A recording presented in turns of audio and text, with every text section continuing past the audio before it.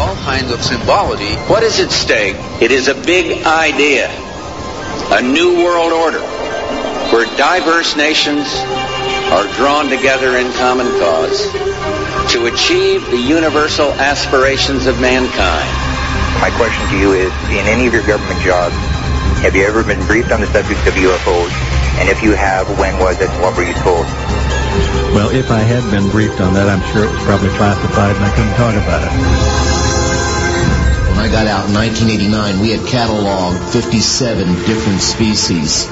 We walked over to one side of the lab and he said, by the way, we've discovered a base. The very word secrecy is repugnant in a free and open society. And we are, as a people, inherently and historically opposed to secret societies, to secret oaths, and to secret proceedings. Skywatchers Radio.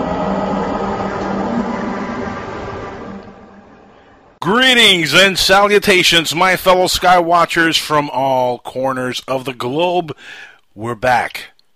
Welcome to Skywatchers Radio on the Dark Matter Radio Network and PSN Radio, broadcasting live from New Logic Entertainment Studios in Miami, Florida.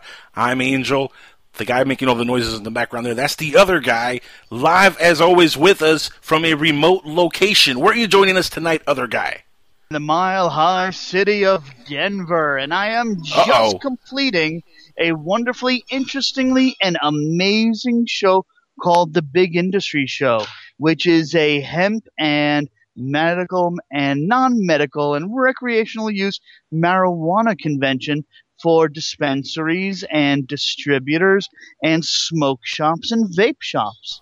So in other words, you've been spending some time today with a lot of happy people. Or this week. Yeah. That's the life, yes, man. That's the life. I'm so envious. Jesus. Yeah, it was a very enlightening, interesting show. Had a great time. Met some really, really cool, fun, easy to deal with people. Easy to deal with is an understatement, obviously, based on the people that are at the show here. Obviously, ha ha ha on that one. Yep. Now, was there any like UFO related paraphernalia while you were out there? Yes. Because I know ufology and pot smokers, we're like this, man. We're intertwined. What'd you see out there?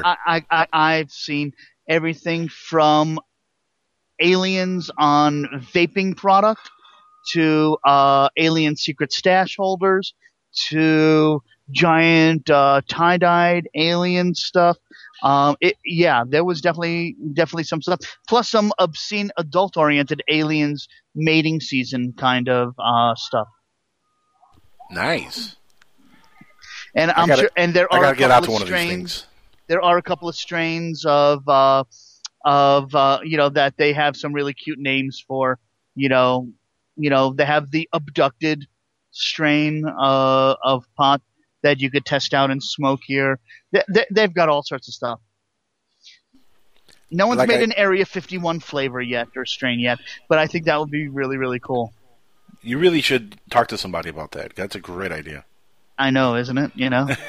But, actually I found a really cool company that makes e-juice liquid for cigarettes, for vaping. Everybody here knows what vaping cigarettes are. It's out there already. But what someone made is all their vials look like test tubes with alien symbols on it with different flavors.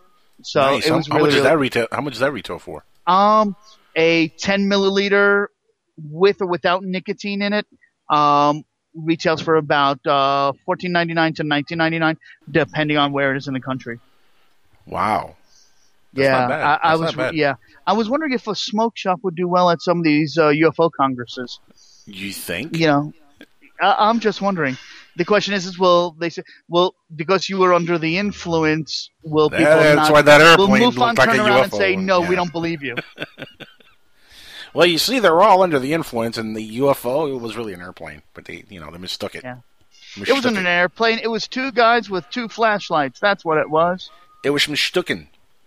Mistaken. Yes, okay. It was mistaken. Okay, so I'll take that one. You've had a very eventful week, in other words. Yeah, actually, it was really great. I was really happy with it. It was worth it to be here. My cousin launched his new CBD product here at the show, and it went over really, really well. Tell the audience about that. Because this is actually really, really interesting to me. Tell the audience about this. CBD is the health beneficial side of hemp and the marijuana plant. Right. This is not the stuff that gets you high, folks. Side, right. The THC side gets you high. This acts as an antioxidant, a muscle relaxer, a pain reliever, and there is so much medical records that support this.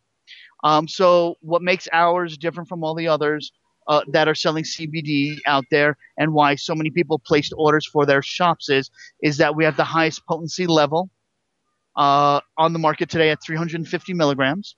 It's 100% American made, not the Chinese junk. It's 100% natural and 100% organic. And we're the only one on the market that can be taken sublingually underneath the tongue, be vaped in an e-cigarette, or be added to any e-juice that you're already vaping with. Now, this stuff is legal all over the U.S. or in just... CBD is legal all throughout the United States. Everywhere, right? There are some counties in the United States that require you, God only knows why, when you're selling CBD liquid, you need a tobacco license. Don't ask me. I have no clue. They just want to figure out a way to tax the damn thing. That's bizarre. So, yeah, That's bizarre. Exactly. But CBD, because it is a non-THC, non-hallucinogenic with medical benefits, it's legal anywhere, and we could ship it anywhere. Well, that's awesome news. And you know what? Moving on to the news segment of the show, we have to move on because we're going to be joined this week and talking about the one and only Miss Nancy Burns is going to be here with us, and she's going to join us every week to talk news. And this week, there's been some big news, Mr. Alan Weiler. Did you see the video from the airplane yet? Well, bigger news. Oh, really? Disclosure. Much bigger. Disclosure. Kinda, sorta, but not the kind of disclosure you're thinking. Oh. In that case, who's what to who? Well, now here's the thing. All right. Like I said, Nancy's going to be our weekly news correspondent on the show, okay? Right. And for a few months now, I've been kind of holding Nancy back on some stuff here, and we're going to get into that. So joining us now, the one, the only Miss Nancy Burns of Future Theater Radio. Nancy, are you there? I am. How are you? I'm doing fantastic. I am wonderful, Nancy. How are you? Oh, Alan, I heard the beginning. I heard what you were saying. By the way, Please stop drooling. We want some of this stuff, Alan. Yeah, it's screwing up the microphone. Stop drooling. But can you put the THC back in when the time comes? What do you mean, put the THC back in? Where? Can you eventually... I can't stuff it back in the plant. No. Well, can you, I understand about the medical stuff, and you're talking to an older person, and when you talk about anti-inflammation and you talk about... Oh, that's right. Thanks for reminding me. I forgot to mention one thing. Besides it being a CBD oil that you could vape, we've also come out with a CBD tea for the older people who do not smoke. And we even have it in a Keurig cup version as well, too. Well, you must be a very rich guy today because you must have sold everything that you can manufacture. It was more than a comfortable show is the answer that my accountant will let me in. Wow. Well, are you guys still taking investors? Because I'm trying to get Bill to invest. As a matter of fact, I could definitely talk to you too about that. Absolutely. And Super. I will put something else on the table as well too. What's that? In the CBD realm, which we could talk about later on. Okay, and you know what? And we're working with a pain cream that's in testing right now. That is I'm speaking for Angel also. I believe that samples would probably be a good thing, right, Angel? That is a brilliant idea. This is why you're the new news correspondent on this show, Nancy Thank Burns. you. Because you're a brilliant person, brilliant. And we had at one point a news correspondent on the show that didn't work out. Good friend Alejandro Rojas, just didn't work out. I felt bad for you when you said that because you guys love the news, and I love Alejandro. You're the worst he's a great news guy. reader. I'm the worst at the news. Yes, I agree. I'm terrible at the news, Nancy. I mean, the thing is, I'm not going to read it. I'm going to report it. That's what I do. That's what you do. That's where I now say, ooh. And that's when I'll go, anyway. But you're perfect for this news that just happened yesterday. Because, for the last few months, I've been holding this lady back. I've been holding you back. I've been telling you, don't talk about this. Don't say nothing. Keep her on a leash. Stay off of this subject. Ixnay on the Arts Bailey, eh? Yeah. But now it's time. It's time to uncage Nancy Burns. This is where we now go. Dun, dun, dun. Yeah, we need that effect. And also the opening the gate effect. You were going to do a getting. Yeah, thanks for ruining. Nancy just ruined the. You didn't do it? Did you do it? No, it's already been done. But you're talking over it. So yeah, that's a cue in radio when they say stuff like that. Hold on, the effects. Anyway, when somebody says stuff like, hold on, you're just supposed to stay quiet and be like, oh. We can't hear you do that though. Yeah, but there are cues. I'm giving you a cue. But you didn't. I did. What was but you don't say on the radio. Yeah, he's gonna play a sound effect with music. Ooh. What was the cue? Duh. Wait, no, it's already done. It's already done. It can't be. It's a cool effect. You ruined the effect. There was no point to a cue if the cuer doesn't know what the QE, etc. Yeah, but the whole point is, no, because you both know that I can play sound effects that you can't hear. So when I'm giving you a cue that I'm going to play an effect, you should know that what I'm saying. It's time to uncage Nancy Burns. That's the key word. Cue. Uncaged. I'm playing an uncaged sound effect. Yeah, how is that not the cue? You're going to do the oh. And then of course, she's like, oh well, Alan, he said that he was going to play a sound effect with an uncaged sound. Don't tell the audience. If I could get you to play less sound effects, the audience will send me thank you notes. I think I'm right on this one. I think I'm right on this one. Sound effect was brilliant. You ruined it. I like emoticons and stickers, and so today. Oh, by the way, emoticons and stickers, and we're talking about sound effects. Sound effects. Well, that's what I want to tell you.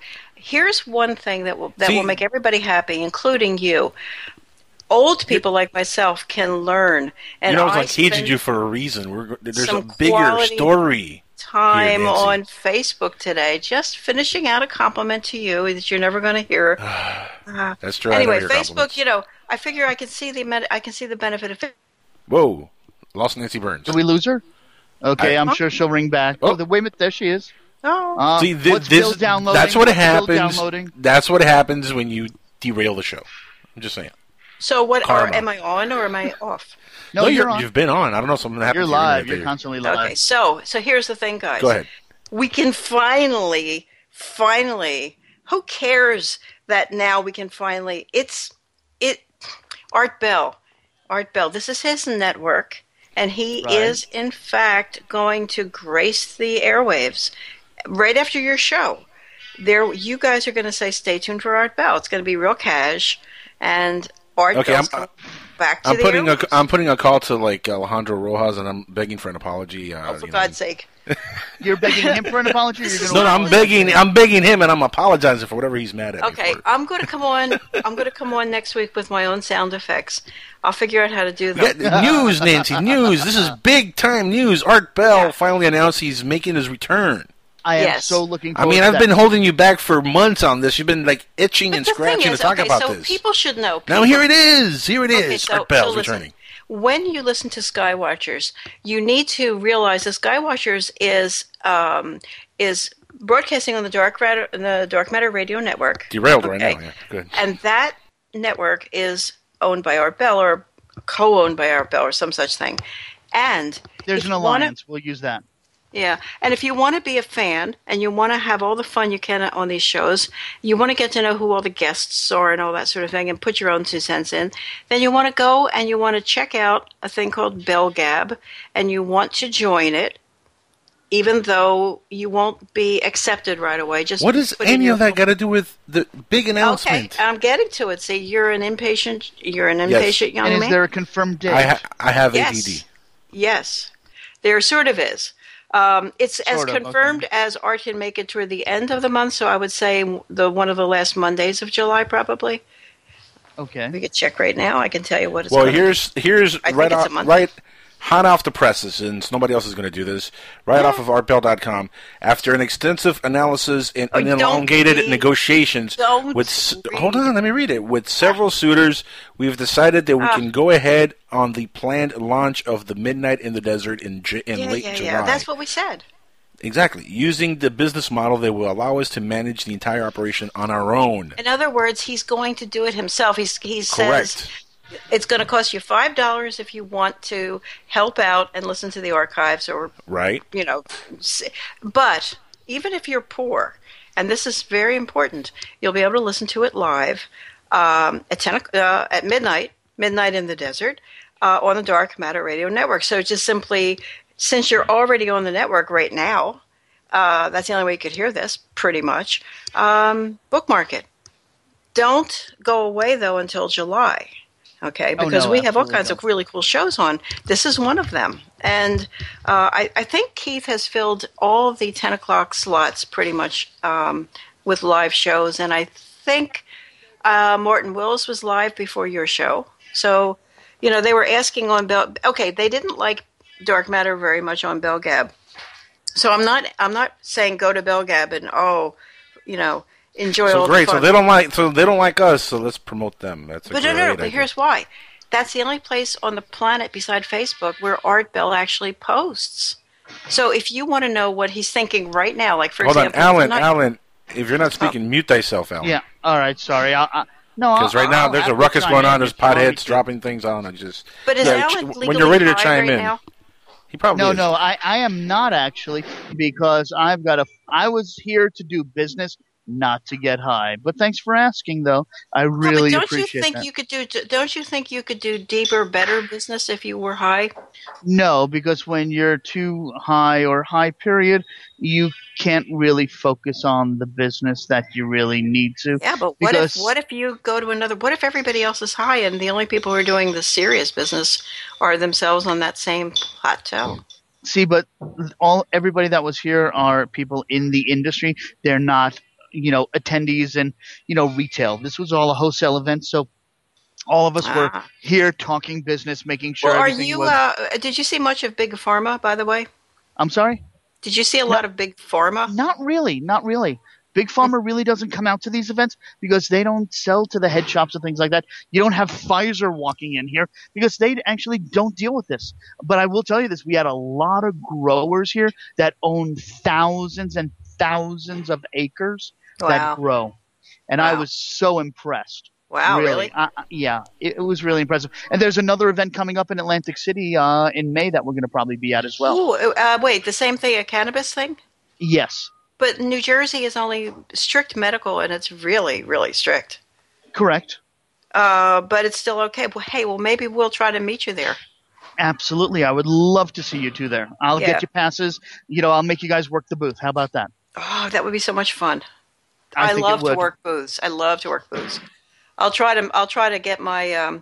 I showed Angel a picture of me when I was a young person, holding up a fish. 10 years ago, somewhere about that. 5 years ago. Only 5 years ago. Only 5 years. Actually, Angel, that was about 40 years ago. I wasn't even born when she took that. Yeah. Aww. Yeah. So anyway, so the big news in UFO Dome is that Art Bell is restarting his show. He's working with Keith. He's working with Dr. J. He's on the Dark Matter Radio Network. I believe, and I want to state for the record, that if these guys need help, Angel is a really good resource. Just ask Angel. You forgot producer Paul, I think is his name, who's actually helping also. That's true. I don't know anything about producer Paul. Period. That's his name, though, producer Paul, right? Yeah. I'm just excited that Art's coming back and he's going to be on the network. That's exciting. He's an amazing guy. This guy, he's got the voice that everybody recognizes from the shows. Yeah, seriously. Let's be honest. Most of everybody who does these kind of shows started doing it because of Art Bell. Because of Art Bell, absolutely. Yeah. Period. Now here's the question: Is he going to get to AM radio, or is he going to be inside Pandora or iHeartRadio or any of those? You could ladder, but not via AM. He's going to be on all those things, but via digital. Correct. Excellent. I am so looking forward to it, and maybe hopefully all of us being a part of it. Well, see, the thing is, that's the reason I mentioned Belgab is he's literally deputizing folks who want to help him try to keep the piracy down, because that's a big thing, I guess. Yep. I don't know much well, about especially it. if they're going to have the membership area where Exactly. the $5 membership area. If you're going to do something like that, you definitely have to, try to fight the piracy issue, which has always been a problem with Art Bell, especially when he was doing the Dark Matter show on Sirius. I mean, that was a major issue back then. Look, those archives are still on YouTube. I mean, they are hard to remove. And he doesn't own any of those, and he will own the new ones. You say correct? Yeah. Yeah, but and look, it's only $5. Also, I mean, think about this. There's going to be a lot of content and stuff in there, which only if you're in a members area of the site you'll be able to view. I'm sure. Okay, Angel. Go to the Skype thing, and I put this really cute cartoon that I took off of Belgab. It says "Take my money, Art." Go look at that and put that up on, if you can. Oh, let me guess. That's from Futurama. No. It's from the Little Rascals. Oh, okay, because there's one from Futurama has the guy holding the cash. Just take my money, man. Okay, but look at this. This is an animated GIF or GIF. GIF? Which is it? GIF or GIF? Did you guys ever decide? I think it's GIF. I don't know. With GIF don't on ask this me. Other guy? No. Can I buy a vowel? I got no clue.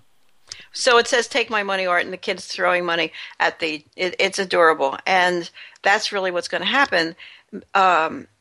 Art is going to be able to play the music he wants to play because of a thing called TuneIn, which we're already part of, like SoundCloud. Well, is that official? I don't know if that's an official thing, though, Nancy, so I don't want to name drop any companies until that part of it is official. Is it on the announcement? Let's see. But look, Dark Matter, PSN Radio, we're all on TuneIn, so we're all on there. I don't know exactly what the agreement is, so I don't want to get into any logistics of it, but I'll tell you this much. Whatever is happening, it's going to be really cool to see, Art come back full force. He wanted to have his music. He's going to get his music. Action. Yeah, it's going to be the entire Art Bell experience, which is, in itself just great to be able to witness once again. And he's excited to come back. He's doing what he has to do to come back and put on a good show because he knows that, he is missed.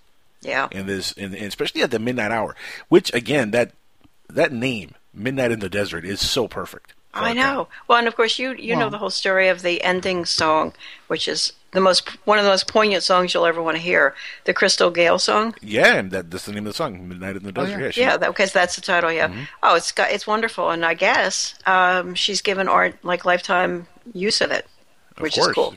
Yeah. That's awesome. Yeah, I mean, I'm surprised he didn't use that name originally instead of Dark Matter. Well, Dark Matter puts a smile on my face for very personal reasons, which I can explain off air. Off air, yeah. Off air. I know why, but off air. Okay, and so and I think as I'm sure Keith has had a hand in the name because it's beautiful. You can always do a beautiful layout, once you've got that background. So maybe Keith had a hand because it's graphic. It's something you can remember. I'll tell you what, I was checking out the Dark Matter page a couple of days ago. I was going through the site, and I went through the Art's website and stuff, and I noticed one thing where you go to their Cafe Press, it's the same website. They designed it so it matches exactly. With the really? Cafe Press. Yeah, really, I mean, it's really well integrated because Cafe Press, you can't really modify it that much. They're set designs, so the way they design all the other stuff, it really fits in perfectly to what they're doing there. So it's really well done. Yeah. I mean, there will be swag guys there. I mean, and then of course there's going to. You're talking about the Dark Matter Cafe Press, or the Midnight in the Desert Cafe Press. Look, if you go to artbell.com, right, and you click on Art's Parts. Right, Art's Parts. Right, and you'll notice that it's the same kind of design all the way through, even on the Dark Matter page. I'll have to check that out. That would be Keith's doing. And that's really cool. You can go there right now and buy a Dark Matter hat, a T-shirt, a nice mug, some pins or mouse pads, some stickers. Honk if you listen to Art Bell. By the way, I'm buying 2 of those tonight. I like that. Honk if you listen to Art Bell. I'm gonna start rocking those. That's gonna be my new swag here in Florida. See, that's the reason I brought up Belgab. You yell, but see, Belgab is where Art Bell believes. Oh no, don't get me wrong. I like Belgab. I'm not yelling because of I don't. Yeah, like but Art Bell's planning on actually telling the minions when to go out and start to spread the word. He's going to, just like you holding me back, he's holding everybody back, saying not yet, not yet. But I believe we're getting on to 2 months away, 3 months away. So it's getting close. Yeah. I mean, look, it's April's almost over. Yeah, it's true. It's the 15th, halfway through.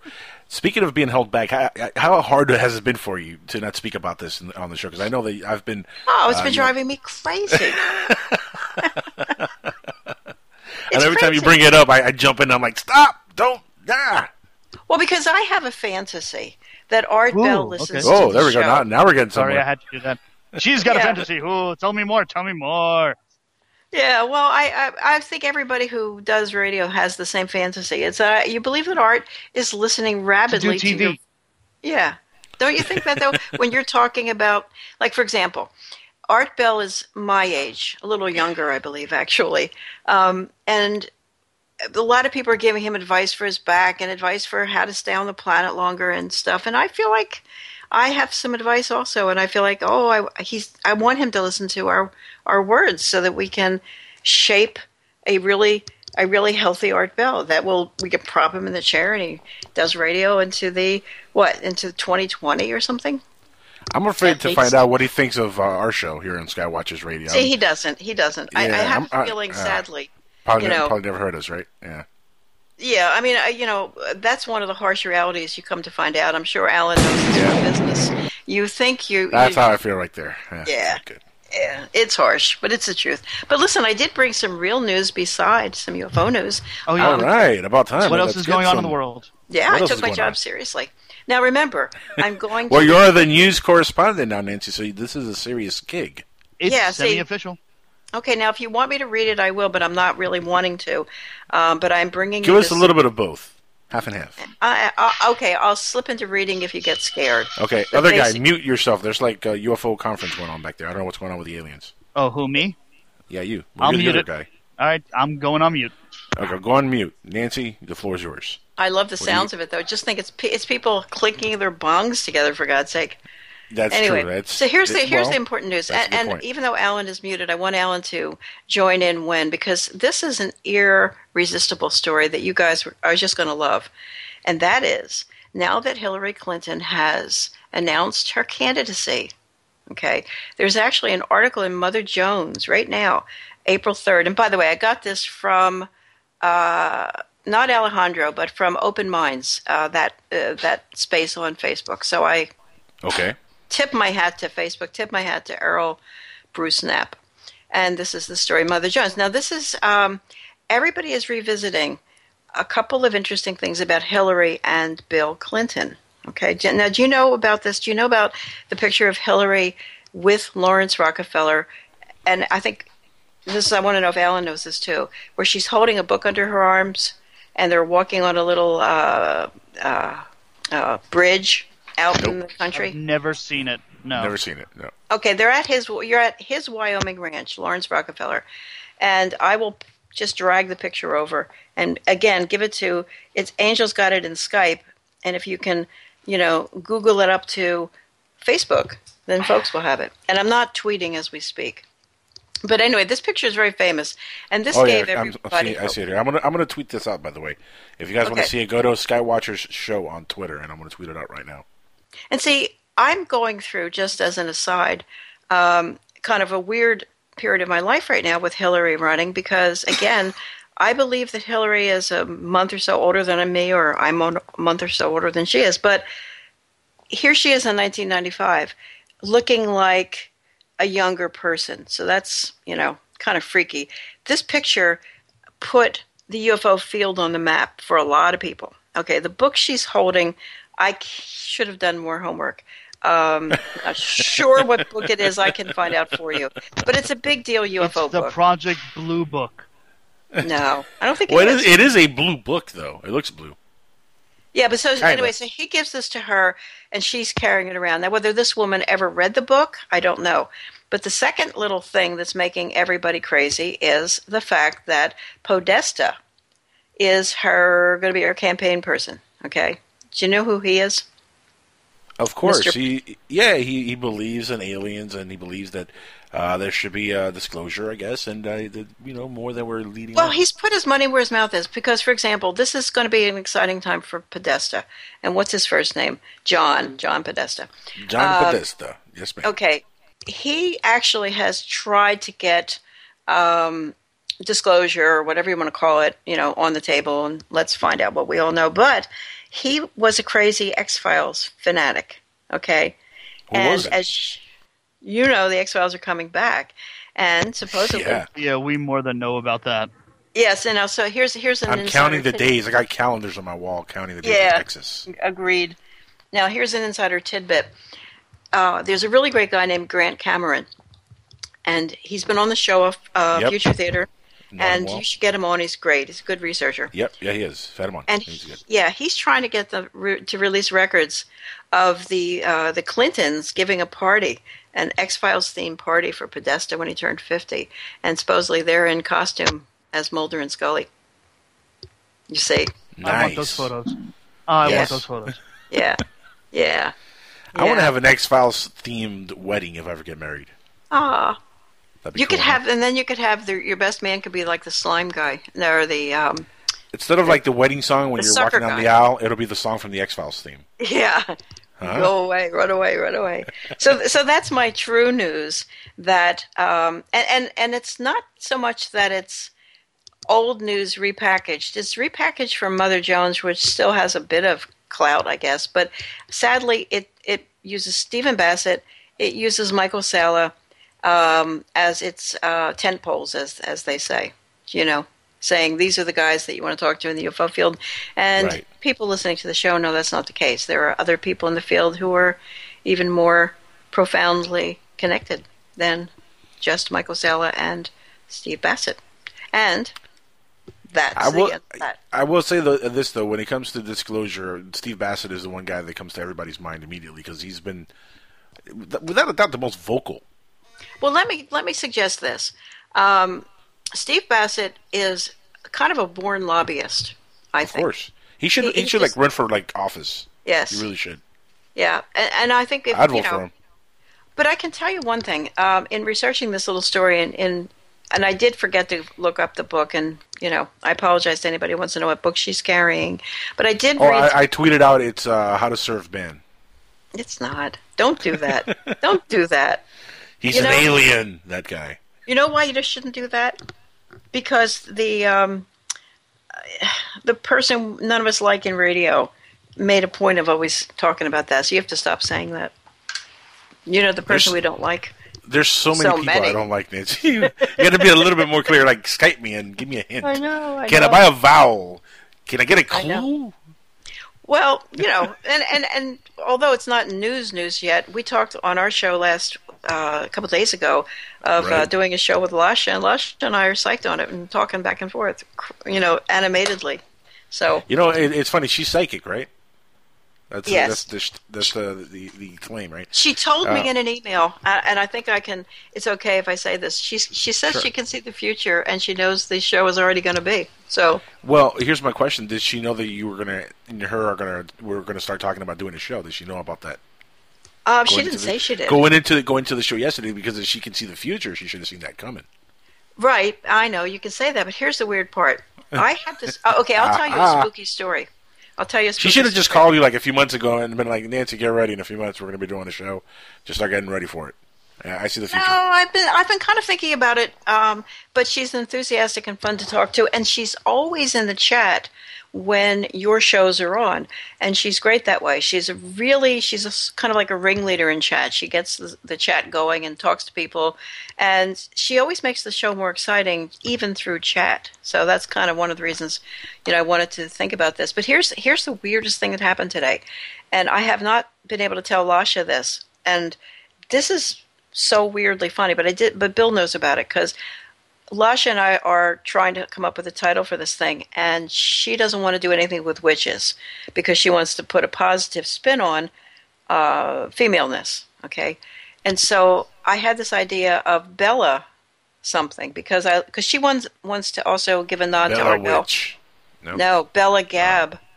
Bella Gab. Oh. That's what it's going to be. And I'll tell you, I haven't told Lasha this yet. Here's the weird thing. I went to Bell Gab tonight, and I took a screen grab of this because it's beyond belief. At the top of Bell Gab, at the top of the forum, they put a phrase or a sentence or something that they think is cool for like 10 minutes or 10 days. And people compete to get that top. Do you have a choice of 10 minutes or 10 days? No, it's like until the owner, his name is MV, Michael Van Heaven, I think. He's a radio. Would they get mad if you use, Bella Gab? No. But here's the thing. Pretty close. But here's the thing. Somebody posted something about Bella Gab was like, I don't know. I'll find it right now. I'll give you the exact quote. But somebody mentions the name Bella Gab. It was mistyped into Google. Was the point of it? And well, yeah, you bring up a good point. You look at the negative for sure. Of course, I'm Cuban. Yeah, that's what we do. Yeah. So that's where we are on that little thing. Should you be so concerned? I think you and her should do a show. I think it'll be a fun show. There'll definitely be no room for me talking. Yeah, but the fun part is you're there getting scareder and scareder because you never know. I'll be muted most of the time, and then once in a while I'll come on and be like, "Hey, hi, how's it going?" But see, you're going to be the other guy then. Yes, unfortunately, I will take the role of the other guy. Yeah. How do you feel about that, Alan? About me taking that role? Finally! Because you are crowned the other guy. You're the other guy. That's right. It's an important slot. Not just anybody. See that? You're an important slut. I feel so special now. Guys, we're going to go to a quick commercial break. We're going to be back with more Nancy Burns and more news. No. I thought you were going to get rid of me. Well, no, we're going to get rid of you in a little bit. Hold on. Stay around. Stick around. Okay. Hold on. When we come back, we're going to have more Nancy Burns. After that, when we go on our second break later, and we come back from that break, we got Scotty Roberts who's going to join us, and he's going to be on for the full hour, nonstop. In fact, this is new on the show. The second hour of the show is going to be nonstop and uncut, one full hour with our guest.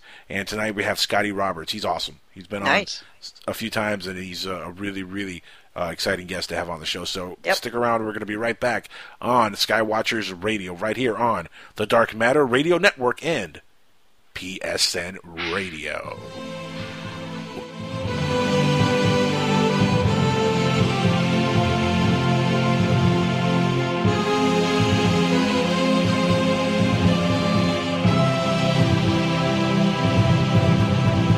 Imagine no longer being tied down to your computer, but having the freedom to take live talk radio with you anywhere you go. TalkStream Live introduces our first ever iPhone application. The talk shows you follow now follow you. And your iPhone is now the fastest and easiest way to stay connected to the best talk radio on the internet. Listen to live talk shows 24 hours a day, 7 days a week. Mobile talk radio from TalkStream Live. Now available in the iTunes App Store.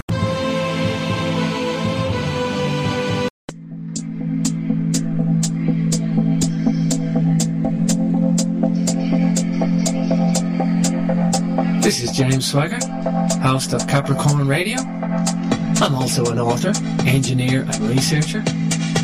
Capricorn Radio covers alternative history, alternative science, philosophy and truth-orientated discussions.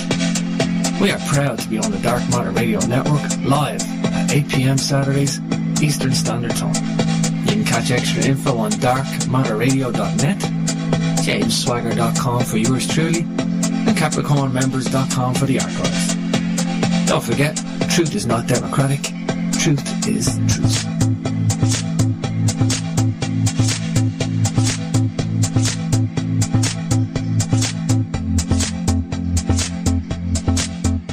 The UFO phenomenon, either we like it or not, is already very much part of our reality. I've been on panels with military people who, claim that they've seen the aliens buzzing our missile silos. They had very large eyes, and, I found their stare extremely difficult to bear.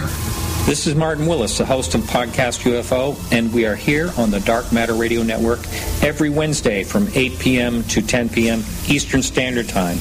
It is my commitment to bring you an entertaining weekly show that takes a hard look at the UFO phenomena. Are they extraterrestrial? Well, are they interdimensional? Are they time travelers or something we have not even thought of yet? We explore these questions with interesting guests and witnesses from all around the globe. In addition, we bring you weekly UFO news with Open Minds TV Alejandro Rojas. Thank you for listening, and remember, keep your eyes to the sky. Look, up in the sky. It's a bird. It's a plane. No, it's SupermanHomepage.com, the #1 Superman fan site in the world. SupermanHomepage.com, covering the world of Superman from the 1930s to today. News, reviews, rumors, and reports. SupermanHomepage.com for all your Superman comics, TV shows, movies, cartoons, radio shows, and more. Everything you ever wanted to know about the Man of Steel and more. SupermanHomepage.com. Hello, my name is Howard Hughes, and I'm in London, and I've been proud to bear this name all my life. Over here in the UK, I'm known as a broadcast journalist. I've been involved in some of the big stories of our time. The fall of the Berlin Wall. The death of Princess Diana. I told London about that. And on the first and second anniversaries of 9/11, I was there at Ground Zero, speaking to the people who were directly involved, and those experiences I will never forget. So news is my thing. But my great love is my show, the one that I produce, The Unexplained. Over the years on this show, I've spoken to people like the late Al Bielek from the Philadelphia Experiment, Edgar Mitchell, the amazing Apollo astronaut, Dr. Stephen Greer, David Icke, and Uri Geller. People like Richard C. Hoagland have become personal friends over the years. I met him in London. So you can see that these sort of topics are what I like to discuss. Please join me on my show from London, The Unexplained, Monday nights on the Dark Matter Network. Here's a riddle for you. What do the California Gold Rush of the 1850s, secret societies, coded messages, mysterious 19th century flying machines, and an early 20th century outside artist named Charles A.A. Delshaw all have in common? The Secrets of Delshaw by Dennis Crenshaw and Pete Navarro. Go to www.secretsofdelshaw.com to learn more.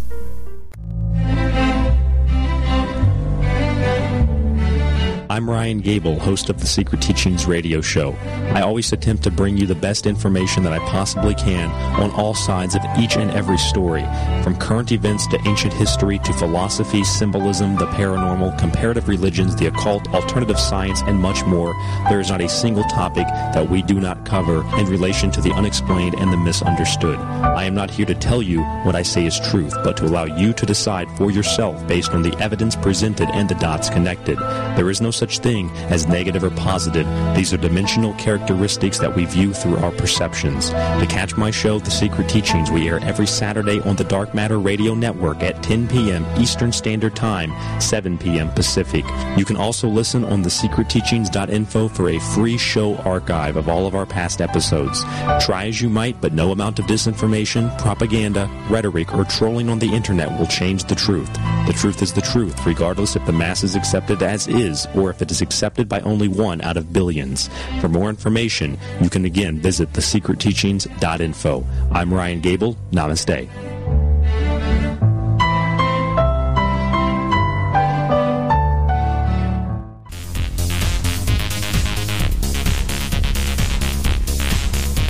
And we're back live on Skywatchers Radio right here on the Dark Matter Radio Network and PSN Radio. If you want to call in, you can join us by calling in at 786-245-8127. That's 786-245-8127. Now, Nancy is going to, like I said, join us every week here as our news correspondent, but this is the only time we're going to ask you to stay on for the second part of the first hour. I mean, you could always stay on if you want, obviously. You're Nancy Burns. I appreciate that, but everybody hates the interruption, so they'll be so happy when I leave. It'll make your show that much better. Try to not interrupt anytime I can. Yeah, exactly. But here we go. Check this out. The reason I wanted to have you stay on, okay, is because, as a lot of you know, we're doing now, this hour, we do the blast through the a-hole, and we have questions dealing with you, Nancy Burns. And there's a question in there that has directly to do with you. So without any further delay, because, we have Scotty Roberts on at the second hour here. So let's get on with the segment. And now, messages through the a-hole. All right. Oh, okay. Here we go. All right. So that was a cue, right? Oh, here we go with Nancy again. Just go with the flow, Nancy. Go with the flow. Here we go. Okay. First question from Billy. Billy, huh? Nancy Burns is fantastic. She should do a show on her own. Would you consider such a thing, Nancy? I would. And why is that?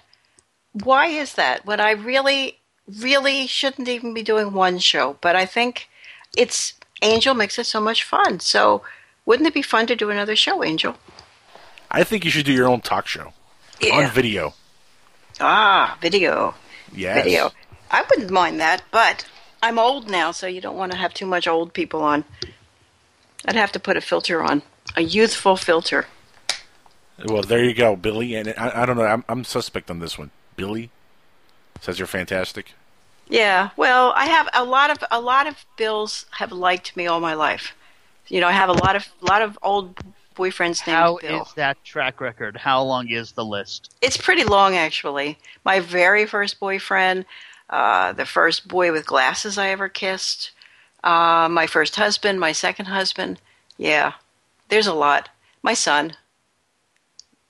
Long story. And, see, I call my first husband Dave, but his real name is William. It's weird. What was it? Lasha kept calling him Jim?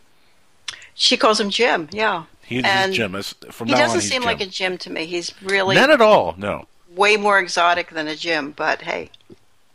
You know. Well, you're trying to... Well, unless his middle name was Tiberius, I guess you're right. Last name Sorry, Kirk. I had to do that. Last name Kirk. So there you go, Billy. That's your answer.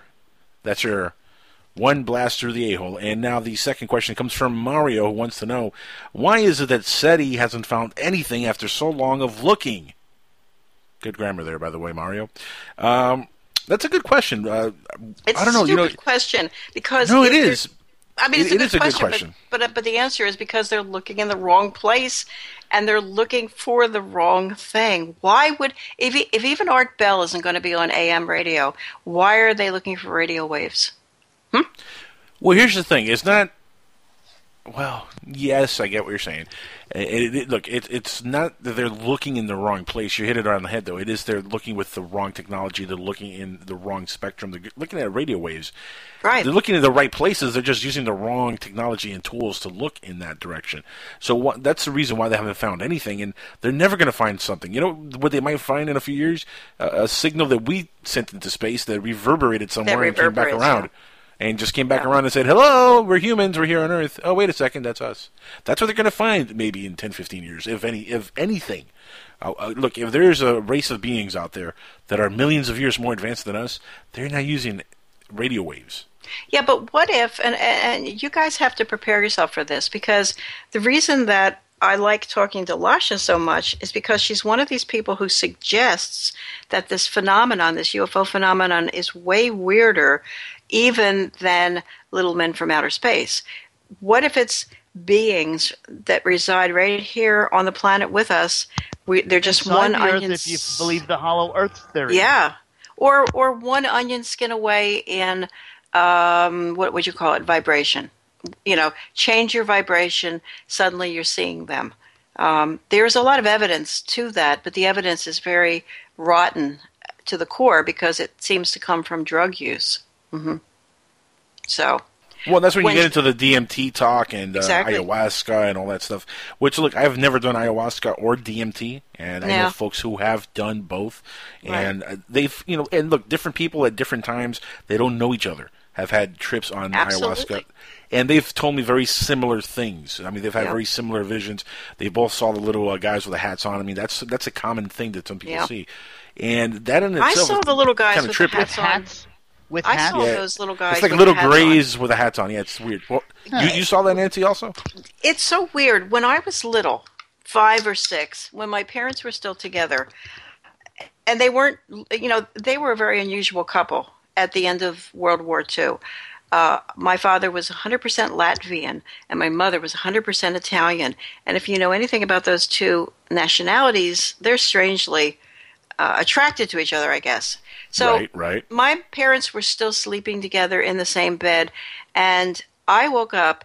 I saw all these little men in the room. I could see their shadows on the wall. I could see them, and they were wearing what I thought were top hats. And they were little, and I ran and got into my parents' bed and climbed between the two of them, and they were both naked. I remember that very clearly, because you don't expect your parents to be naked, I guess. And so I had that too, and I think to myself, I bet these aliens check all the kids out. who's naughty, who's nice, and the kids who freak out too much or who run to their like parents Santa. and talk. Yeah. Yeah, and they choose not to ever bother with me again, So, but I remembered that memory when I was reading Whitley Strieber's book. Whitley Strieber's book was very freaky. Yeah. It was, yeah. So, yeah. Extremely. Yeah. So anyway, so that's that. Yeah. That's that. That's that. Mm-hmm. All right, Mario, there you go. That is that. Now, moving on to the next question here. The next message through the a-hole, it comes from Peter. And Peter wants to know about Alan. He says, Alan, do you think pot is an alien plant? Like, was it left here by aliens since it's got properties not found on any other plant on Earth? Since you're our expert pot resident expert here. So. Well, if you really want to look at the panspermia theory and different types of organisms and life that are coming from other planets, from meteor strikes and things skipping off of one planet to the other, like you toss a rock across the water and it skips. Maybe a meteoroid skipped and hit one planet, then hit another one. It's an interesting theory, but there are too many. There's nothing unusual in the DNA strands. Yeah, but here's the thing, Alan. And the chemical composition. Alan, it's a known fact that mushroom spores can go through outer space, the deepest of space, and live. So most people think that all the mushrooms are coming panspermia-wise. Yeah, but I'm thinking about, it's a great question. I mean, I can't believe that pot or anything that is currently growing on this planet, unless there's another carbon-based, plant or something in some other system. Except let me ask you a real quick question. If you've ever smoked pot, you know that it's supposed to play with your brain. And why would plants be put on the earth to interact with the human brain? What's the purpose of that? That could just be a coincidental side effect. It'll work on monkey brains. It'll work on... but hold on. But that's an accidental side effect. I mean, that doesn't necessarily mean anything. I don't think it's a side effect, Angel. I think it's the effect. I don't think it's a... Here's why. You don't eat... people don't eat marijuana. They don't... Yeah, they do. Well, you know what I'm saying. It's not really a side effect. It's not like a delicious baked I don't know. potato. It can be pretty delicious when it's chocolatey. I'm just saying. No. What I'm saying is you don't eat marijuana for the flavor, and you don't eat it for the vitamin C or whatever. Is there vitamin C in it? I don't know about that. Yeah, but you guys... THC, that's for sure. Yeah. But that's the purpose of the plant, and the purpose of THC is to deal with your brain. Why would there be a plant on God's green earth that strokes the human brain? It's too exciting. I feel if it's not alien, it's certainly it might have been engineered. Maybe it might have been. It might be genetically spliced. It might have been originally some cross pollination, but coming from off-world. I'm not sold on that answer. I'm sorry. I can see it happening. I could see like the tall Greys or the tall, Nordics coming down and saying, you know what, we have to smoke some of our home world plants. And they just planted. Hold on. And they just are a ancient colony. Let me finish my thought before you interrupt. Let me finish my thought for a second. Let's just say they planted a field of pot, right? And it was great. They brought it to Earth, and then, the stories go, they decided to leave, and they left a nice field for the natives, and the natives one day went by, and some of it got on fire somehow, and they're like, wow, this feels really good when it's on fire. Let's cultivate some of this stuff. And then, that's how it just ended up here, permanently. Yeah, but you're not looking at the deeper question. How did the plant itself... But mine is more fun. But how did the plant itself start to interact with the human brain? And also think about this. When plants... I don't know, how does any plant we ingest, salad, interact with our stomach? Same thing. But the brain is special. That's completely different. Special. You can smoke We pot. ingest it in one way or another. This one happens to have some side effects. Yeah, but anything you eat... I don't think it's a side effect, guys. Anything you eat, you digest, and it's going to have a side effect. But look, we're running out of time here. We only have a few more minutes before we have to go on break. And, of course, we have Scott Allen Roberts. So there you go, Peter. That's the best you're going to get on that question. It's an amazing question, which really we could do it in another segment on. So. By the way, callers, if you have any thoughts on on this, call in next week when we pick this conversation up with Nancy again. Yes. Yay. Good. One more We're question inviting here. everybody to do some research to try and give us a straight answer on this. Look, one more question here from the blast from the a-hole before we go on a break here. This comes from Mario. Mario wants to know, why do aliens take cows and gut them? I got the answer, guys. We don't have to take too long on this one. Yeah. I Because have a view on that, but they make delicious burgers. No. You notice that they gut them? They only always gut primarily their reproductive organs. Anus burgers. And There I'm you sorry, go. and what else? Yeah, Anus burgers. Right. Nancy just no. hit My it right whole on the thing head. is if they're gutting out reproductive organs, they've actually been able.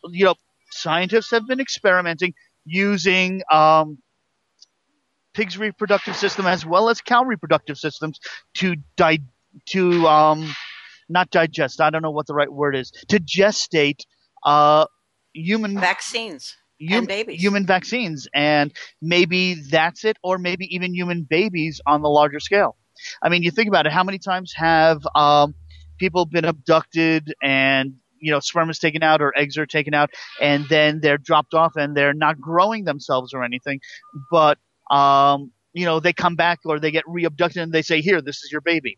Maybe they're using the cow or the pig or whatever reproductive system to gestate it, like you've seen the Man of Steel movie, like the Genesis tanks. Yeah, and why does the baby have 8 teats? Because it's a cow baby. Yeah, that's going to be a really weird bra. So, with that, folks, we got to go on break. Nancy, thank you for joining us.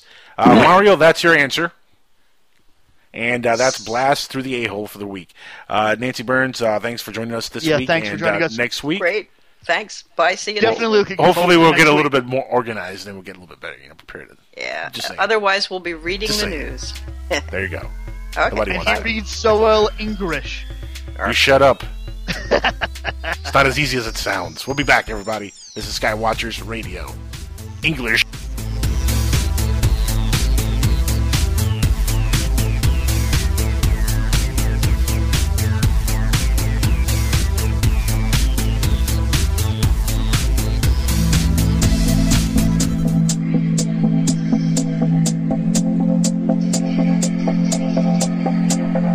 This is James Swagger, host of Capricorn Radio. I'm also an author, engineer and researcher.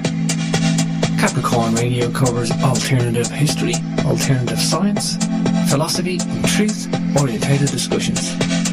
We are proud to be on the Dark Matter Radio Network live at 8 p.m. Saturdays, Eastern Standard Time. You can catch extra info on darkmatterradio.net, jamesswagger.com for yours truly, and CapricornMembers.com for the archives. Don't forget, truth is not democratic. Truth is truth.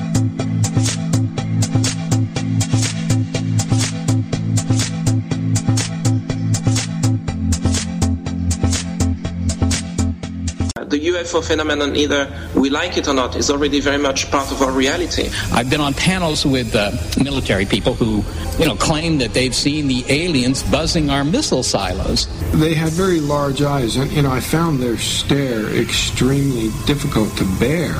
This is Martin Willis, the host of Podcast UFO, and we are here on the Dark Matter Radio Network every Wednesday from 8 p.m. to 10 p.m. Eastern Standard Time. It is my commitment to bring you an entertaining weekly show that takes a hard look at the UFO phenomena. Are they extraterrestrial?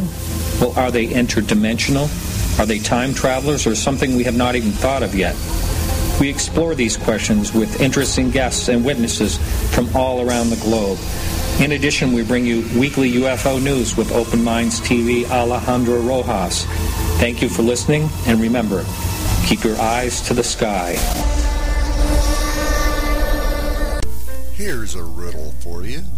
What do the California gold rush of the 1850s, secret societies, coded messages, mysterious 19th century flying machines, and an early 20th century outside artist named Charles A.A. Delshaw all have in common?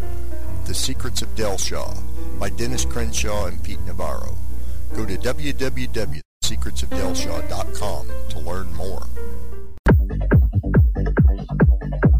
Hello, I'm Bruce Pearson, documentary producer, investigator, and co-host of Unknown Origins Radio, which airs each Thursday evening from 8 till 10 p.m. Eastern Time right here on the Dark Matter Radio Network. Please join me and my colleague Mark Johnson for 2 hours of thought-provoking interviews discussing some of today's most intriguing subjects with researchers, authors, and eyewitnesses on a range of topics. So whether you're a newcomer to the community of exploration of the unexplained or a seasoned veteran and investigator, I'm sure you will find interesting content and concepts on Unknown Origins Radio right here on the Dark Matter Radio Network. And I encourage you to check out the entire lineup of unique programming here on the network. There's truly something for everyone. Thanks for listening, and we look forward to sharing our fascinating guests and their topics on Unknown Origins Radio, Thursdays at 8 p.m. Eastern here on the Dark Matter Radio Network. Remember, Future Theater can be heard every Monday night at 4 p.m. Pacific Standard Time, 7 p.m. Eastern, with your host, Bill, that's me, and Nancy. Hi, Caramba. Burns, and we are broadcasting live right here on the Dark Matter Radio Network. Breaking the walls down. This is radio. This is what people want. To download the podcast, make sure you go to www.futuretheater.com.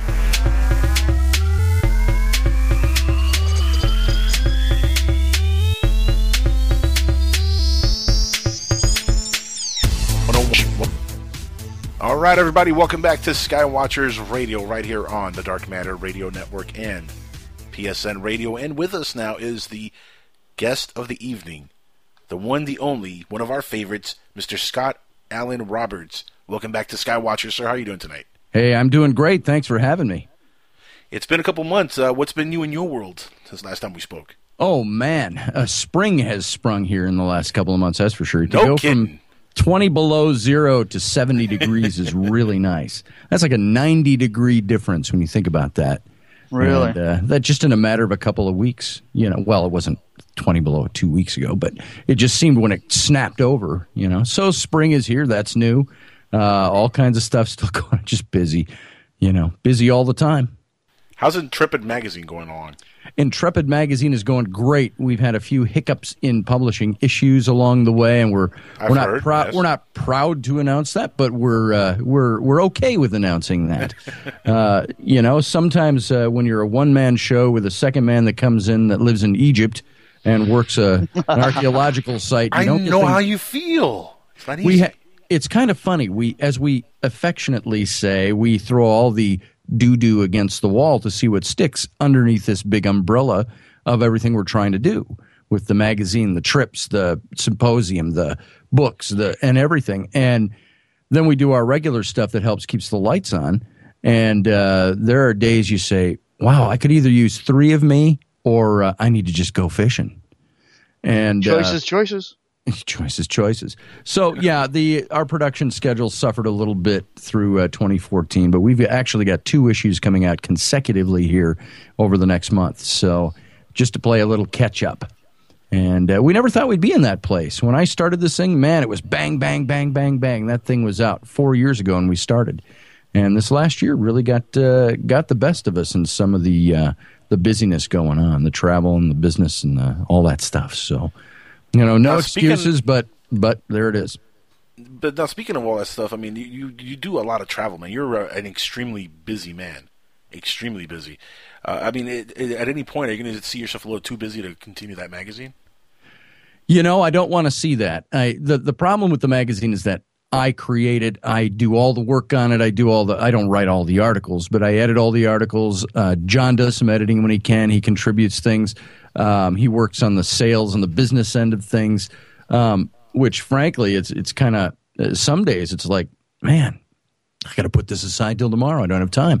But I do have another artist. He was actually a guy that I worked for about 12 years ago. Just phenomenal. Taught me some great stuff along the way. And he is totally willing to come in and take on the creative direction of the magazine.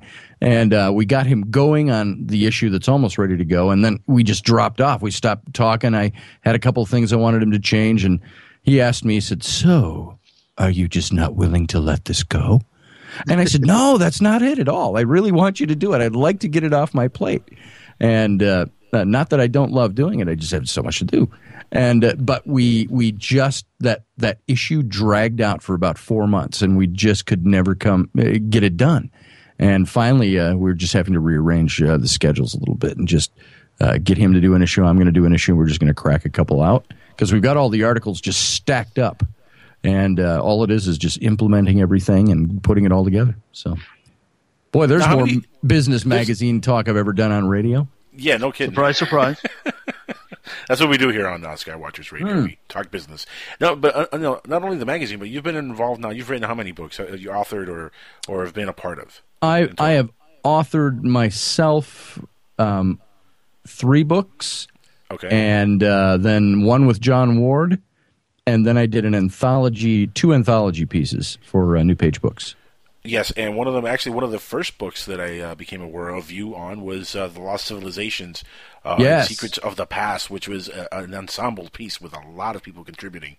Yeah, there was Von Daniken, Micah Hanks, I think Robert Scheck, Nick Redfern, all kinds of people.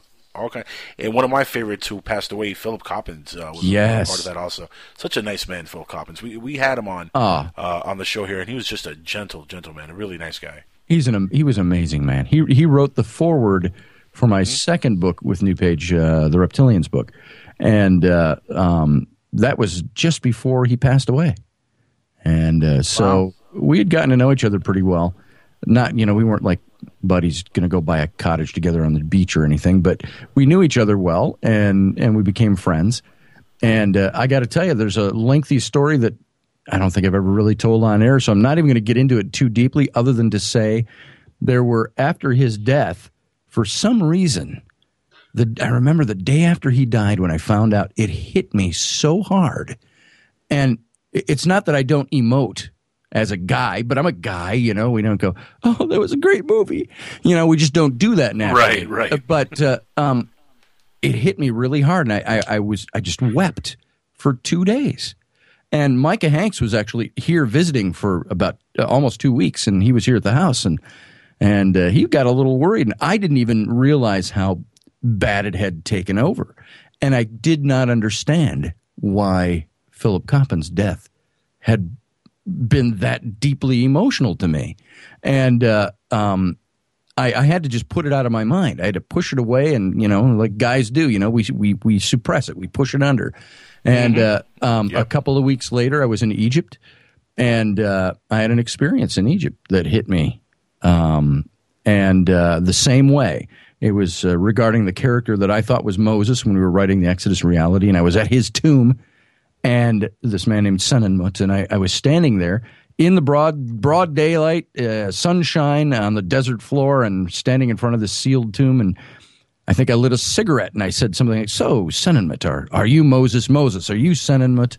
Did you even really exist?" Just a nonchalant, cavalier question to the wind as I was lighting a cigarette.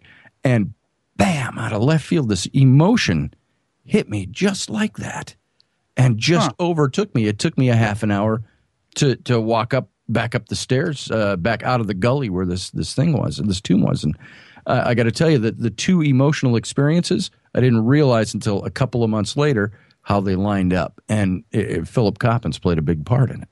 And it was it's so weird that I don't usually, I've never really talked about it on air other than just in vagaries. But that experience was, it convinced me of one thing. I was either on the right track or I was close to the right track. Definitely off track. I will tell you one or the other. I will tell you this. I was told by his widow, it's weird to say it that way, but I was told by his widow a couple of months later that she said, "Did you know that Philip," and this was not, she didn't even know what this experience I had at Senenmut's tomb, but I told her about what happened when Philip passed away and how it gripped me emotionally. I wasn't sure why. And she said, "Well, Philip and I, we were working on a book before he died on the relationship between Senenmut and Hatshepsut." And I said, "Are you kidding me?" And she said, "Well, yeah." And Philip kind of felt that he was a reincarnation of Senenmut. And I said, "You got to be effing kidding me." And then we talked all kinds of other details. And again, I'm telling more of the story than I usually tell, but it's a long story. But I got to tell you, there started to come out some congruities between the events and some things on a spiritual level that you can't say, here is my academic, scholarly, researched opinion on this. You can't do that because it was a spiritual experience. And it was one that convinced me that I was at least on the right track and convinced me that somebody was there. And it's very interesting. So, anyway. Now, I have an interesting story with Philip Coppens that might take you back a little bit, Scott. Okay. You know, when we had, well, I wouldn't say we because this is years ago. I had Philip on my other show that I do, the Inside the Jackal's Head, which is the original show that I started doing years ago. Right. And he was a guest on that show on November 19th, I believe. November 19th, 2011. Oh. Okay? Now, follow along here with me. November 19th, 2011. He passed away on December 30th, 2011. So my show... 2012. Well, no, it was 2011 when he passed away, December 30th. Well, he was at the Paradigm Symposium 2012, October of 2012, and then he died 2 months later. Are you sure about that? Yeah. That was our very first Paradigm Symposium. Well, it might have been 2012, but either way, November, December. The point I'm getting at, 2012, December 30th is when he died. That's the day he died. Right. December 30th is also my birthday. Oh. Now, here's the crazy part. I was thinking about having him back on. It was almost a few months or a year later, exactly to the day that we had him on my show. And I reached out to try to have him on the show and contact him. And he had just passed away. It was right on my birthday when I called a year later. And I was going to have him on for, I think it was for April. I wanted to book him. And when I tried reaching out, they had told me, he just passed away yesterday. Yesterday, yeah. Which blew my mind. Wow. I mean, I was just, in tears. Such a nice man. Just a nice man. He was a good man. He was a good guy. And a great interviewee also, by the way. Yes, I interviewed him once. Interview. Yep. Interviewed him. He interviewed me on his radio show. He has a little podcast. And I interviewed him on, we didn't have Intrepid Radio at that time. I think I interviewed him on tape for an Intrepid magazine interview. So when his book, what was the one on aliens, the ancient alien question, or Enigma, the ancient alien Enigma. The Enigma, right, yep. Now, have you been in contact with his wife, Kathleen, at all over there? She was going to come and speak at the Paradigm Symposium 2013. That's actually why I was talking to her after I had been to Egypt in 2013, and that's when all this stuff came up, the comparisons we were making. And but we haven't kept touch since that. She wasn't able to come and speak, and we just our contact dropped off. Just terrible passing, but that book though that you guys contributed to was really interesting to me because look, I'm not a big follower of Eric von Daniken, and moving on from the sad conversation for a minute, I'm not a big follower of Eric von Daniken's work because to me a lot of it is kind of not provable really, but there's some really interesting stuff in there. Go over your section of the book for a second and what you wrote in there. Sure. That you contributed to the entire project because like I said, there was a lot of people that contributed to this. Yeah, thing. The book came out when? December 22nd of 2011, right? 2020. When did that come out? My book came out. I tie them together. My first book with New Page Books, the Rise and Fall of the Nephilim, came out on February 2012. So yes, It came out the season before that, the winter season before that. So it was late 2011. And the reason I tie that together is when I had gotten my contract to write The Rise and Fall of the Nephilim with New Page Books, it was actually a good friend of mine. I'm sure you know her very well, too, Marie D. Jones. I've had her on the show. Yeah, good friend. She brought me into her publisher, Michael Pye, over at New Page Books, and introduced me and said, Scotty's writing a book on the Nephilim. And I remember he sent an email back the same day, and which she said was odd, even the day of the week that it was, because he's not usually available. And he sent back an email saying, how serendipitous. We were just looking for somebody who could do a book on the Nephilim for us. Have Scotty send his stuff over. So I sent my proposal over and had a chapter written and an introduction, I think was all I had. And they looked at, within 2 weeks, I had an advance and a contract. And but as I started writing that book for the deadline, they came to me and said, "Would you mind writing about a 5,000-word article for this Lost Civilizations anthology book we're doing?" And so I stepped aside and I did that, and I proposed a topic, and he accepted it. It was on. Now they retitled my article. I entitled it something like "The Other People." And they retitled it, and I don't have the book in front of me, so I can't remember what it was titled. But it was all about Cain from the book of Genesis and the Garden of Eden story, the brother to Abel. Cain murdered Abel and went off and built a city. And as I wrote about in that, and I was a little flippant in some places for the purpose of writing, but I went into some research and cited some things and so on and really dug into the account. But I said it's very interesting to me that this story, if it's true, if there was an Adam and an Eve and they had sons, Cain and Abel, which are hinge pins of the creation story for Judeo-Christianity, that Cain and Abel were the sons of Adam and Eve, the first two sons. There was nobody else, so there's 4 people on the planet, and Cain murders his brother Abel. Oh, chicken scratch out Abel. 3 people on the planet, and then it says he runs off and he marries a woman and builds a city. Who's this woman? Who's the woman? From? Who's the woman? Now we can speculate, and of course you have your very evangelical crowd or your very biblical crowd that will say, well, obviously it was one of his sisters or a cousin. Who knows how many generations had passed and how many children have been, and they lived longer back then. So don't forget, hundreds of years they were living. Right.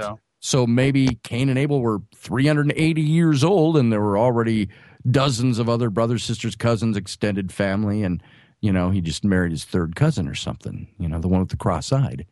But to me, that's as speculative as saying maybe there was other civilizations. Oh no, it couldn't be that because that's not what the Bible says. Well, the Bible doesn't say he married his cousin either.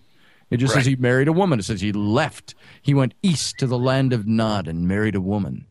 And there he built a city, and the city was Uruk is what he named it. And Uruk is the base word. Same was on fire. For Iraq. Uruk was on fire. No? Yes. And it means Iraq. And the city that he built, according to the Bible, the biblical Samaria, that's originally Samaria, by the way. Yes. Right. Yes, and the Garden of Eden. If you look at the biblical story, I put maps in the book, or in the book. I mentioned a lot of this in the Nephilim book, but there was a map that I did along with it. That if you look at where the biblical account says the land of Eden lay. Now, of course, this was pre-flood, so if there was a great flood, how much of the land shifted and how many rivers shifted and so on. But it said, that Eden lay between the Tigris and the Euphrates River with the Gihon on the north and the such and such on the south and so on. Pishon and the Gihon, I think. And those rivers are all still there today. And with satellite technology, they've found some of the original courses that the river used to flow, and it's not really all that far off. And so if Eden existed there, you can pinpoint the place. And, of course, in there, east of there there's a he went to Nod, there was another word in ancient linguistics that stood for the same thing. But he goes to Nod, he builds a city. It ends up being where current day, I believe it's Uruk or Eridu. And some of those cities, I'm a little rusty on my facts on that. I have to go look them back up. It's like Einstein said, I never bother to remember anything I can look up. So yeah, don't ask me to validate you because I wouldn't be able to be honest. I'm not forgetful. I'm just a genius. So, Alan, you're Jewish. Any of that make any sense to you? No? It does. I was recently reading a book called The Gold of Exodus, and it talks about when the Jews left, or the Israelites left Egypt, and while they were wandering around for 40 years, they actually supposedly in the Iraqi desert might actually have the real Mount Sinai, or where Moses came down with the 2 tablets. I've read that book, by the way. I've got it here on my shelf. Great book. I mean, they found enough. They found unique scorch marks and minimal radioactivity on the summit, not to mention 13 or 12 pillars that would have corresponded to the 12 tribes that were traveling with Moses. Now, this is the mountain it's actually in Saudi Arabia, isn't it, across the Gulf of Aqaba? No. It's in Iraq. Oh. Yeah, because there's a mountain that is, if you look at the Sinai Peninsula, and they have like St. Catherine's, the traditional Mount Sinai. Right. You've seen it in all the pictures and stuff, and the lavish backgrounds to movies. And that movie sits kind of on the east of central Sinai. But you cross then the Gulf of Aqaba, the Red Sea's on one side of Sinai and the Gulf of Aqaba on the other. And if you cross over that into Saudi Arabia, they've got this site that has, I think, pre-Hebraic writing on the rocks. They've got the mountaintop. They've got the charred mountaintop. It's actually darker stone up on the top. They've got calf symbols that are drawn all over the walls. Really? The golden calf. And where is this? This is in Saudi Arabia, just across from Sinai. I'm just wondering if people are, I'm just wondering if in the prehistory people are duplicating it, well, just you wonder. To say that this is a holy, the same way, this is a holy site. So, give us money. These are holy relics. Donate to the church. It's apparently or closed whatever. off in Saudi Arabia. You can't go in there. You go in there, you can go to jail. Really? They've got it all fenced off. But there's the 12 pillars are there. And there's guys who've actually gone in and done video work. There's some guy that's famous in the evangelical community who's done this. And he and his son were actually, I think, in prison for a while in Saudi Arabia many years ago because of this. But he's got the films, and it's very interesting. They make a very good case. Now, John Ward and I, my partner in Intrepid and everything we do, and he's also my co-author on the Exodus Reality, we both came to the conclusion that a little mountain called Serebet El Khadim is Gesundheit. Thank you. Indeed. Yeah, a second. Could you say that again? Allergies. Serebet El Khadim. Hold on, is that contagious? Yeah. It could be if you stand too close. Okay. But we've been up on that mountain. We went. I've been twice now, and it's if you go to where I believe the Red Sea crossing was, which was, as we all know, anybody who's studied it at all, I should say, the Red Sea is a pretty wide expanse of water. If there was some miraculous parting of the water or drying up of the water, that's a lot of miles to cross with over 200,000 people. Right. And so, what I believe is that the Exodus started in Memphis, which is at the mouth of the delta of the Nile, about what is now today about 30 miles south of Cairo. And off to the east is the land of Goshen, which is where the Israelites were said to have dwelt. And that was the fertile area. But from the northeast, as you go northeast in that Delta fan, there is the Wadi Tumalat, and that's the trade route. And you can actually see it it fills with water sometimes in the rainy seasons, but that's the trade route they would follow to get across the Sinai and over the north tip of the Red Sea. And that Wadi Tumalat takes you to the northern tip, not of the sea itself, but just north of the tip of the Red Sea are what they call the Bitter Lakes, and a little north was the Sea of Reeds. And now that was the mistranslation in the book of Exodus, is that the Red Sea was the mistranslation. It's the Sea of Reeds. Interesting. And the Sea of Reeds does have a phenomena that can happen where when strong east winds blow in there, it can actually dry off the more shallow parts of the water. And it can happen in a 24-hour period. But then it can come back almost like a tsunami. Now, what's interesting, when you look at the Exodus passage, it says when they were in front of the Red Sea, it says, and Moses stretched the rod out over the waters, and a strong east wind blew all night and parted the waters. So it's some interesting correlations. But if you follow that path and go down the east side of the Red Sea, about midway down the Red Sea finger there, and then you cut inland about 50 miles, you'll hit the little mountain of Serebet El Khadim. Now, in this area is where they were doing all the mining 3,000 years ago, 3,500 years ago. There's copper mines, turquoise mines. And Serebet El Khadim, there's an old site up there. It's the cave of Hathor, the cave to Ptah. Hathor was the patron goddess of Egypt to the miners, but she existed long before that. And there's a temple up there, was an active temple with priests, But Hathor is the calf god or the cow goddess of Egypt, fertility, prosperity, things like that. And they made her and now, if this indeed is the mountain that John and I believe this is the Mount Sinai of the Bible, that they camped down on the basin down below in the desert. And Moses went up to the top, met with the priests. He carved the tablets. The people, while they're down below, waiting for him for 40 days. Got a little too tired.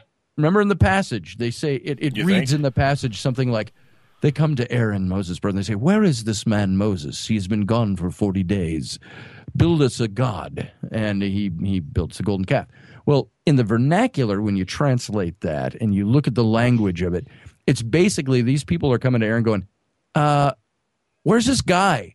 This Moses, this guy, he let us out. Now we're here. He's up in the mountain 40 days. He's dead. He's gone. Let's build a god, build us a god to worship. And they build the golden calf. Why? They're at her mountain. Serabit el-Kadim. Up atop is the temple dedicated to Hathor, the calf goddess. And so there's a lot of very interesting facts. But we've been up there, and it's just windswept quiet. And there's 3,500-year-old ruins that I think we looked at we stayed in a Bedouin tent that night, and Sheikh Barakat of the region, he put up his Bedouin tent. We slept on the desert floor, and his sons were out wrapped up in camel hides guarding our tent at night. And to the full moon, it was very picturesque, very cool setting. But we looked at his guest book. He had like 6 guests in the last 2 years had visited there. But this was the mountain that Flinders Petrie, very famous British archaeologist, back about 100 and 120 years ago, thought that this mountain was the mountain of God mentioned in Exodus. And there's a lot of telltale signs up there. So we climbed up to the top of that, and I've been up there twice now, and it's just fascinating every time. You know, Scotty, for all the traveling you do, for all the books you're a part of, I know the one thing that you are, most proud of is your family. I mean, how does your family feel about all these outings that you go on and all these adventures, man? Because, I mean, some of this stuff's got to be scary for the family. Some of it is. I started doing this before the last baby arrived. And how did that happen? We had another baby. Well. And that's what I said. That's a different show altogether. I'm going to have to listen to that one.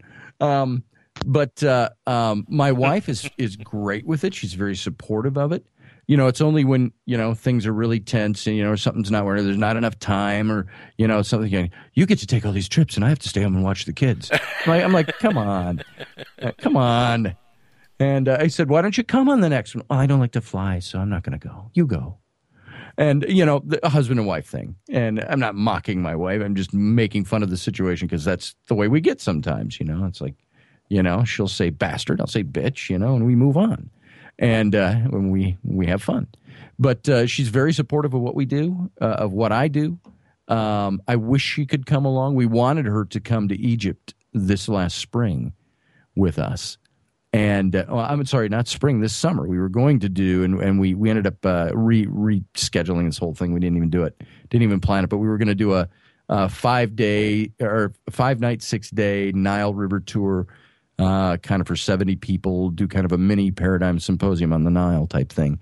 And we had it all worked out with one of the big riverboat companies there. And I wanted to bring Rainey on that, but then she got pregnant. I mean, here you go. I was in Egypt for a month, 30 days. And I got back about this time last year. It was about the 9th, the 7th of March I got home. And can I tell a little bit of a racy story? As long as it doesn't get into the foul language. There's no foul language. So we're clean on the language because remember, this is the Dark Matter Radio Network, owned and operated by Keith Rowland and, of course, fathered by Art Bell, and we follow those Art Bell rules. It's not. We have guidelines, darn it. It's not bad. I should have even prefaced it with that because it's not bad. Well, but I do like racy. Go ahead. Give me racy. I was sitting down in my office the day after I got back, and I'd seen all the kids, the night before, and everybody off to school and all of that. And I'm sitting down in my office trying to catch up on what's going on in the office. And we've got the little kids are still at home, and the wife runs into the office naked, and she yells, "The kids are watching a cartoon. You got 8 minutes, buddy." Nice. And Good I times. said, whew, time to do it twice. And that's just wrong. but That's as racy. At least as he's I honest, get, though. But that's as racy as it gets. So, anyways, we made good time of the 8 minutes available to us, and about a week later, 10 days later, it wasn't even 2 weeks. I'm sitting at the computer again. My wife comes up and she shoves something in my face, and it's a pregnancy test. And she said, "What does that look like to you?" And I said, "Oh, you mean that big blue plus sign?" and I 8 minutes, huh? Babies and children are wonderful. I love my family. I love my children. I love having children. But we were planning on being done, and I hadn't taken care of my end of that business, and that's where they say I got scissors. They say I got fixed, and I say, no, I didn't get fixed at all. I got broken. It was working just fine. Thank you very much. But we actually sat with face and hands, both of us, for about 2 days, just almost depressed, not because of the child, but because of pregnancy, baby, more non-travel time for my wife, and so that sounded sexist to some people, but my wife's a stay-at-home mom. My wife likes to breastfeed. My wife wants to be active with the kids, and so she's the one who does that stuff. And so when we have a baby, you can't really a lot breastfeed. bigger burden on her than me. Yeah, I couldn't see you breastfeeding, to be honest. That could be painful, yeah. Yeah, that's even a bad picture. That's a racier picture in my head than. But I just did not need that visual, but thanks there for it sharing is. anyway. You're welcome. It's out there in the ether now. There it's it out is. there. Forever. It's there forever. Somebody will come up in 5 or 6 years and bring that up. There's going to be a funny meme on that one day. Yeah, there probably will be. I hope you guys don't do memes. But all that to say is, we had a baby, so my wife doesn't get to travel that much with me, and she's still. She wants to be at home, but she's stuck at home.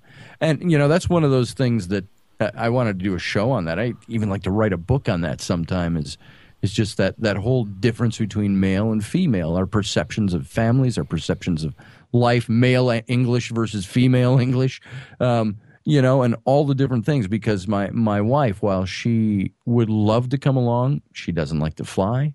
She loves for me to do it, but sometimes it's just you get to go do all this stuff, and I don't get to do the stuff. And I say, well, come on, let's go. And sometimes she can go on the more localized things, but she doesn't get to travel big with me. And she, frankly, the last time we traveled together was in 2007. And we flew to Washington, D.C., and it was a bumpy flight. We got off the plane. The car rental situation was bad. Nothing worked. And we got to the mall where we were going to see, the Washington Monument, the Lincoln Monument, and all that. And it's late in the afternoon. We get out of the air-conditioned car. It's like 120 degrees and 98% humidity and dew points, and it was just oppressive. We walked from the Washington Monument to the Lincoln Memorial. I bought her an ice cream cone. There was a guy standing there selling ice cream cones out of his little cart. And she said, I want the missile pop, the big red, white, and blue bomb pops. I got her one. I handed it to her. Those are good. She was so hot and sweaty. She rips it. You could just see her just ready to dig it. She rips off the paper. It's so hot and humid. The thing just went whoosh, bloof, down on the ground. Oh, and she that's looked horrible. At me. She looked at me, and she said, I hate Washington, D.C. And I thought she was going to say travel. It's your fault. Almost. I hate Washington, D.C. And I said, come on, honey, I'll get you another one. So anyway, all that to say, she does not, she allows me to travel. It's not as much of a strain as one might think it is. When you're gone, it's a month at a time can get a little long. Now that there's a new baby, I got to cut that back a little bit. But yeah. You do 3 trips a year for 2 to 3 weeks, and that's enough when you got a big family. The reason I want to actually, get into this conversation to begin with is because obviously the book you're talking about an ancient an ancient civilization, ancient ruins, ancient stuff that that was in the past. Ancient stuff means the past. Now, here in the United States, there is ancient ruins also, and you guys really don't cover that on the book as much, or at all, really. I mean, but there's a lot of stuff here in the U.S. that needs to be covered. Well, we haven't hit any of those topics in anything we've written about yet. Now, Why we is are... well, first of all, the first book that... Well, I wrote, of course, about the Nephilim and the reptilians. Right. And I hit on a... You can only go one place with that. Right, and you can hit on a couple of American and Mesoamerican topics, when you're writing about that. But to write extensively about it, you're writing a whole different book. Correct. So then John and I wrote Exodus Reality, which is focused on the Moses story. We had presenting two different theories on who Moses was and when it happened, and so you're pretty strictly in Egypt and the Middle East. We have some projects coming up where one of the books our agent wants us to put together is, and it sounds so banal. I remember our publisher approached us and wanted us to do a book on this topic, and we actually proposed a book called The Lost Armies of Cambyses, which was following the Persian king Cambyses, 500 years before the time of Christ. He sacked Egypt and so on. Their whole armies disappeared in the Great Sandstorm, Herodotus tells us. Big mystery in history. And we wanted to write that, and our publisher said, no, that's a little too heady. Why don't you write the 10 most exciting places to visit in Egypt? And I was like, you got to be kidding me. That seems so banal, so different from the Exodus Reality, the Lost Armies of Cambyses, the 10 most fun places to go in Egypt. On $5 a day.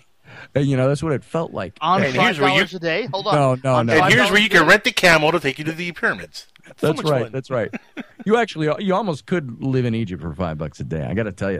I wouldn't doubt it, yeah. The U.S. dollar to the Egyptian pound when I was there last year was almost 7-1. So for $1, you could get 7 Egyptian pounds. And everybody wanted your dollars. And it's plus the cost of living's cheap there. Anyway... so we're putting together for our agent a variation of that book. A History Trippers is kind of the brand we're going with, and so we're putting together a book. History Trippers. 10 most mysterious places in Egypt or something like that. And so we're starting to put that together. We're working on the Lost Armies of Cambyses. We've got a couple of other projects we want to get going too, and so. I don't even know where I was going with that.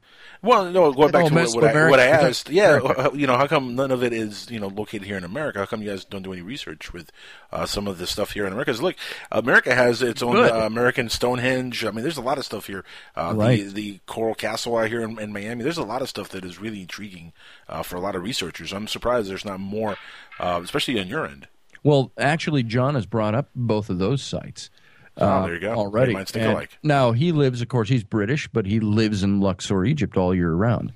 Right. And when they're not doing their archaeological site, they're back in Luxor. And, but, I've announced, as we announced at the Paradigm Symposium, and it's one of those things that takes so long to put together, and there's so much time that people think is just dragging on, and, you don't want to toot the horn too loudly on it, but we presented at the Paradigm. We were approached by a couple of television producers last year, John and I, and asked if we would be interested. This was through our agent. They said, would these two guys be interested in doing a TV show, putting something together as a proposal? And so we put together History Trippers. And that wasn't the original name. The original name was Two Guys and an Ass. And sounds like a show I could be on. Us and a donkey. And I said, we could have a donkey in every episode, and we'll ride it on. And if we're on a boat going somewhere, we have the donkey on our boat. But anyway, just kidding on that. But it ended up being History Trippers. And we proposed 26 episodes. And those 26 episodes, out of those, we did a couple in Egypt, and we were going to, probably not now. We were going to go to Syria, and we were going to go to Iraq, and some of the trouble had already started brewing there, but Turkey. Some of those places, but a lot of places in Great Britain, a few places in France. We're going to go to China and follow the Silk Road, follow the story of the Mercers, and then come to America. We had about 6 episodes here. We wanted to go do the Little Bighorn, the Custer Battlefield, the Greasy Grass, and do some Native American sites in the upper Midwest. And one of them we had talked about possibly the Burroughs Cave, and looking into that mystery. But of course, Scott Wolter in American Unearthed does a lot of that, and there's almost no point in recapping what he's done just with two different guys. So anyway, we proposed that, and I will say right now, we started this a year ago, drew up the proposal. The first it went in front of anybody, any big networks, was probably August to September of last year.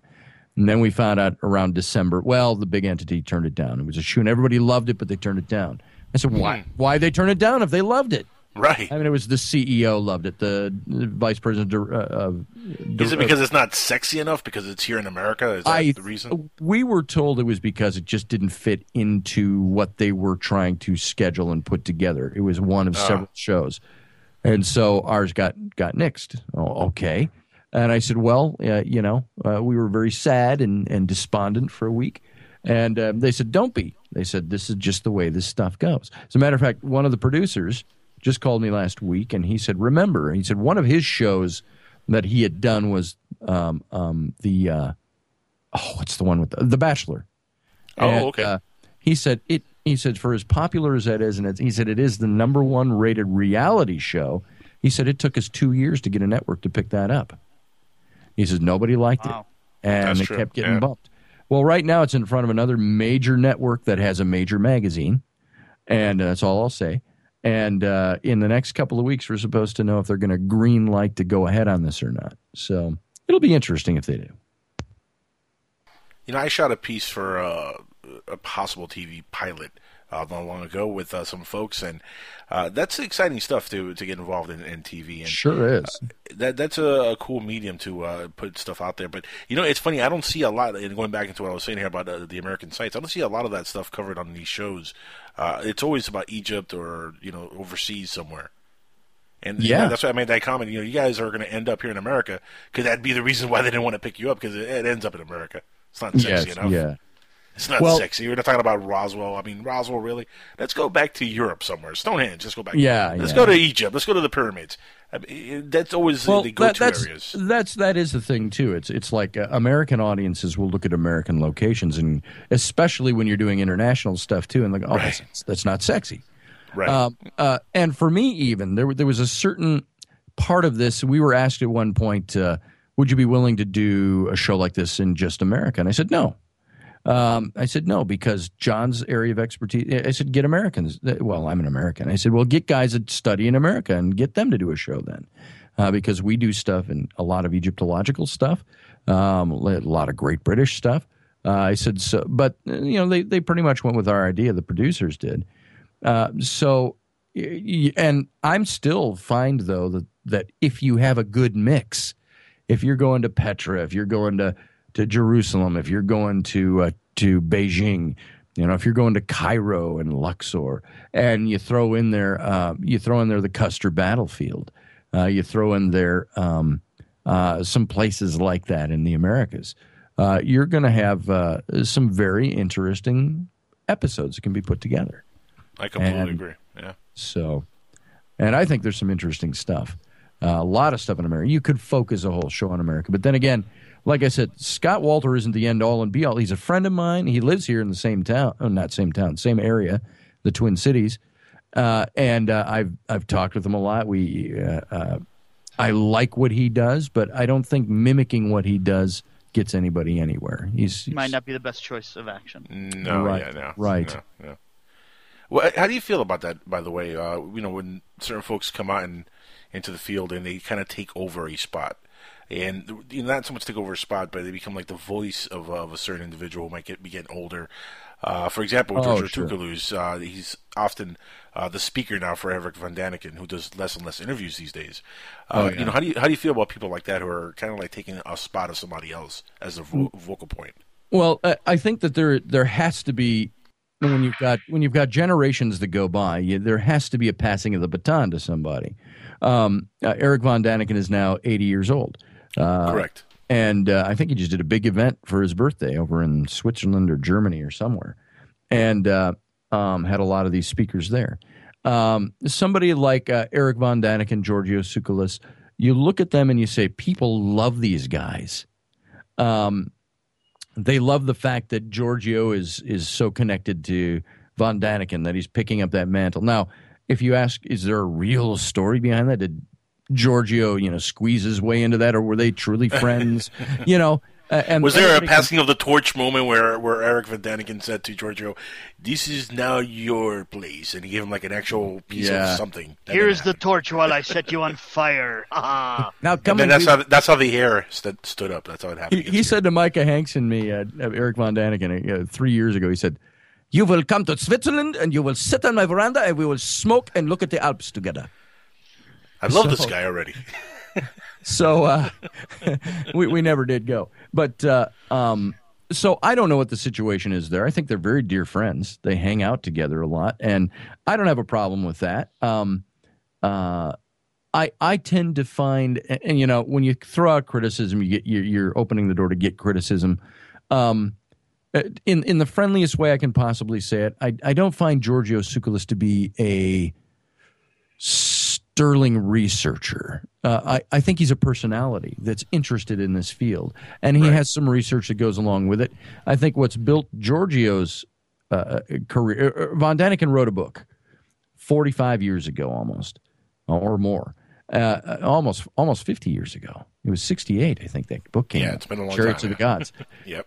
He wrote that, and that has been his bread and butter the rest of his life. Now Giorgio had a magazine. Giorgio, I don't think he's written a book yet that I know of, but he's got a TV show. He does the hair, he does all that. There's all the qualities of creating a personality, which is good marketing sense. He's doing what Madonna did in a different way, creating that persona with better hair. With better hair, yeah. And so I don't know. I used to know Giorgio a little better. But we haven't talked in 3 years. But I would say that he represents for me somebody that's, why not pick up the torch? He's really building his persona out there. He's building what he does. So there you go. So I don't have a big problem with it overall. I think it happens in everything. When you have dynasties, you have kings passing the kingdom to their sons. So I don't have a problem with somebody picking up the torch, but add another apple to the apple cart, please, when you pick up that torch. That's my thing with Giorgio. Add a little something else. And it's funny because he does have a good presence for like TV and whatnot. He does. He does. I was watching that show he has now, In Search of Aliens, with Giorgio Tsoukalos. It's a fun show. I was actually enjoying it. I saw it. It was a good show. I have nothing bad to say about the show, but again, add a little something else to the whole field, which he really isn't going to do that if he's just following along what Eric Von Daniken wrote in Chariots of the Gods. Which, by the way, right. I mean, a good book, a good read came out in 1968, a long, long time ago. But you're absolutely right. He's built this entire almost cult-like following because of that book. And a lot of it is his own translation of things. It's not anything that he dug out of somebody else's work and said, well, look, this points to this person's work that contributes to this theory, and this is a real reality, and they're lying to you because... No, it's like, well, I interpret it this way, what this is. That's kind of what he did with that book. And, that this is where he gets his easy pass on things and as well gets some of his criticism, is that he says, well, I asked, 233 questions or something or whatever that is. I'm just asking questions. But he is presenting theory. He's presenting, well, not even theory. I'd call it more hypothesis. I think the ancient alien theory, and I don't want to offend anybody or get anybody mad at me, but I think that theory is more a hypothesis than it is an actually worked out theory. It's a hypothesis. It's an idea. There are things we look at and say this may and this may not. Right. And I am one that always says we weren't there and we don't know. And so when you look at any of these kinds of questions of ancient aliens or anything else like this, anything in that, what you would call that fringe area, we don't know for sure. It looks like it might be this, but it's like, I'm trying to think of an example. When I was talking about reptilians on a radio show a couple of years ago, I was being taken to task by another host on this network's broadcasting station that came on and was taking me to task because he said, well, what do you think about all these thousands of pictures out there you see on the internet of, like reptilians with reptilian eyes, like Bush had reptilian eyes and Obama had reptilian eyes in this one camera shot. And I said, well, I hate to tell you this. I said, I've worked in advertising for 30 years. I was a digital artist. And I said, I could make, anybody have, I said, I could make you with reptilian eyes in 5 minutes and post it on the internet. It's not hard work. In fact, I was watching Photoshop's an amazing thing. There's one on YouTube of a Secret Service agent who works for Obama. Yeah, I saw you see that one, and he looks like a reptilian from far away. I mean, that is so silly. Just so silly. And I just told him, I said, and he really got angry with me. I mean, he was on air. I can't believe you've lost all credibility for me because you can't. There's thousands of these pictures out there and thousands of people who believe in them. And I said, you know what? Just because you believe in something doesn't make it so. I said, I am more than happy. I wrote a book about the reptilians, but I leave it open because I don't know for sure. I said, the experiencers are the ones who could tell you. You get somebody who's had the experience of being with one, meeting one, or whatever it might be. And if the person has credibility, it makes you question, wow, is this really true? Or is it really fake because this guy's an idiot? Or whatever, and so you have to look at all of this stuff and say, I don't want to. One message, somebody asked me, who was it? It was Shirley MacLaine, of all people, asked me on air. She said, what is the message of your book, The Rise and Fall of the Nephilim? What's the message? What do you want people to get? And I had never really thought of it in that way before. And I said, well, I think I want them to get is don't listen to what anybody tells you. Don't believe something because some guy shows you a photo or some guy has some paper or some guy's written a book on something. I said, and certainly this really spills over into biblical things for me. It spills over into ancient alien things, spills over to ghost things. Now, I've had a hell of a lot of experience in the ghost arena, if you will. And I still couldn't tell you if what I'm talking to is a ghost. What is it that's talking to me? I don't know for sure. Boy, it sure looks like a ghost. It smells like a ghost. It feels, it talks like one. It seems to know things that this person knew. And all the things and I got to tell you, I came in a believing skeptic and I've come out a believer in that phenomenon. But I couldn't tell you with 100% certainty that I know what it is. If I was in a Christian realm, I could tell you, well, it's a demon, that's appearing as an angel of light. Or if I'm from a skeptical point of view, I can say, well, it was, the beans and crab cakes that you had last night. Right. There's no way to know for sure. So the point I'm making is sometimes you have to have experience, and experience trumps skepticism and trumps anything, trumps science as far as I'm concerned. But the problem with experience is that it's anecdotal. There's no way you're ever going to be able to prove your personal experience. And the day you can, I had Penn Jillette told me, by the way, Penn Jillette used to work, I worked at the Minnesota Renaissance Festival in entertainment for years. Huzzah, yes, my lord, and all of that stuff. And Penn Jillette was one of that's where he got his start at Penn and Teller out at the Minnesota Renaissance Festival. And I was talking to him on the phone a few years ago, and I invited him to come and do a paranormal investigation with me. He goes, Scotty, come on, I thought you were smarter than that. He says, what are you doing that for? What a bunch of BS and this and that. He goes, I tell you what, he says, the day you get the Pulitzer Prize for proving a ghost exists, I'll come on a stupid effing ghost hunt with you. How about that? I go, come on. I said, it ain't that bad. Come on, just give it a try. So, again. He never went, did he? He never went. He never did. Well, he was in Vegas. Yeah. So. Yeah, but here's the thing, though. In a sense, he does have a point because there really is proof that ghosts exist, that aliens exist. And I got into this deep conversation with somebody about the alien one because they're wholeheartedly believe that there is evidence. All the folks that have stories that tell about what happened to them, that's evidence. Well, not necessarily. That's people's stories, which doesn't really amount to anything but maybe circumstantial evidence, if anything. Yeah, there's not real concrete evidence. And well, that's the problem. It's like I said to, and I've told this brief story before. Whitley Strieber was interviewing me a couple of years ago when the Nephilim book came out, 3 years ago. Mm-hmm. And we were talking, and I said, and now you know who Whitley Strieber is. He's written the book Communion and the follow-ups.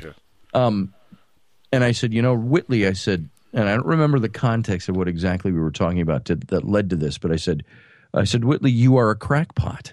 And I said, you know why? I said, and he paused, and we kind of laughed. I was saying it very lightheartedly. I said, the reason you're a crackpot is this. I said, you've had experience that nobody else had. They weren't there. They didn't see it. I said, it's kind of like Moses in the burning bush. I said, He was there. He saw it. Nobody else was there. But that was his story. And there were some people along the way in the account that thought he was a crackpot. And I said, you've had the experience. You're the experiencer. Right. But trying to convince the world that is true. It's not easy. Some people believe. A bunch of people think you're a crackpot. Yeah. Well, I mean, how do you prove it? You really can't. There's no way unless you grab the alien by the arm and said, "Aliens, we're going to go to the national press and we're going to go and expose everything," and the aliens go with you. If that doesn't happen, there's no way to do it. Scott, listen, we're all out of time here in about a minute. Give us your website so everybody can go ahead and check your stuff out again. Sure. And buy the books on Amazon. They're awesome. Absolutely. Every single one. Thank you.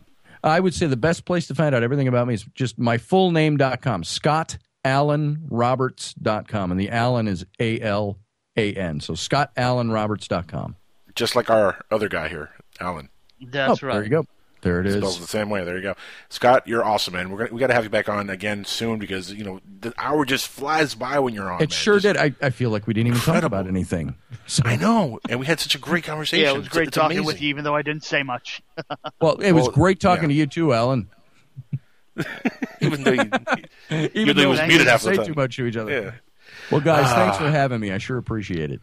You're awesome. Thank you so much for being here with us. You're awesome. Thank you. That, ladies and gentlemen, is the great Scott Alan Roberts. Intrepid Magazine is making a comeback. It's doing well. Alan, I'm excited to get more Intrepid Magazine. How about you? There, you unmute yourself. Good job. I muted myself for a second there. Sorry. Yeah, it was great. It was wonderful. Indeed. All right. Listen, everybody. So are we off or are we on? No, we're still on. We're still on. Hold on. I'm about to say goodnight. Relax. Calm down. We're about to leave. Next week, we're going to be live again with our guest, Robert Salas.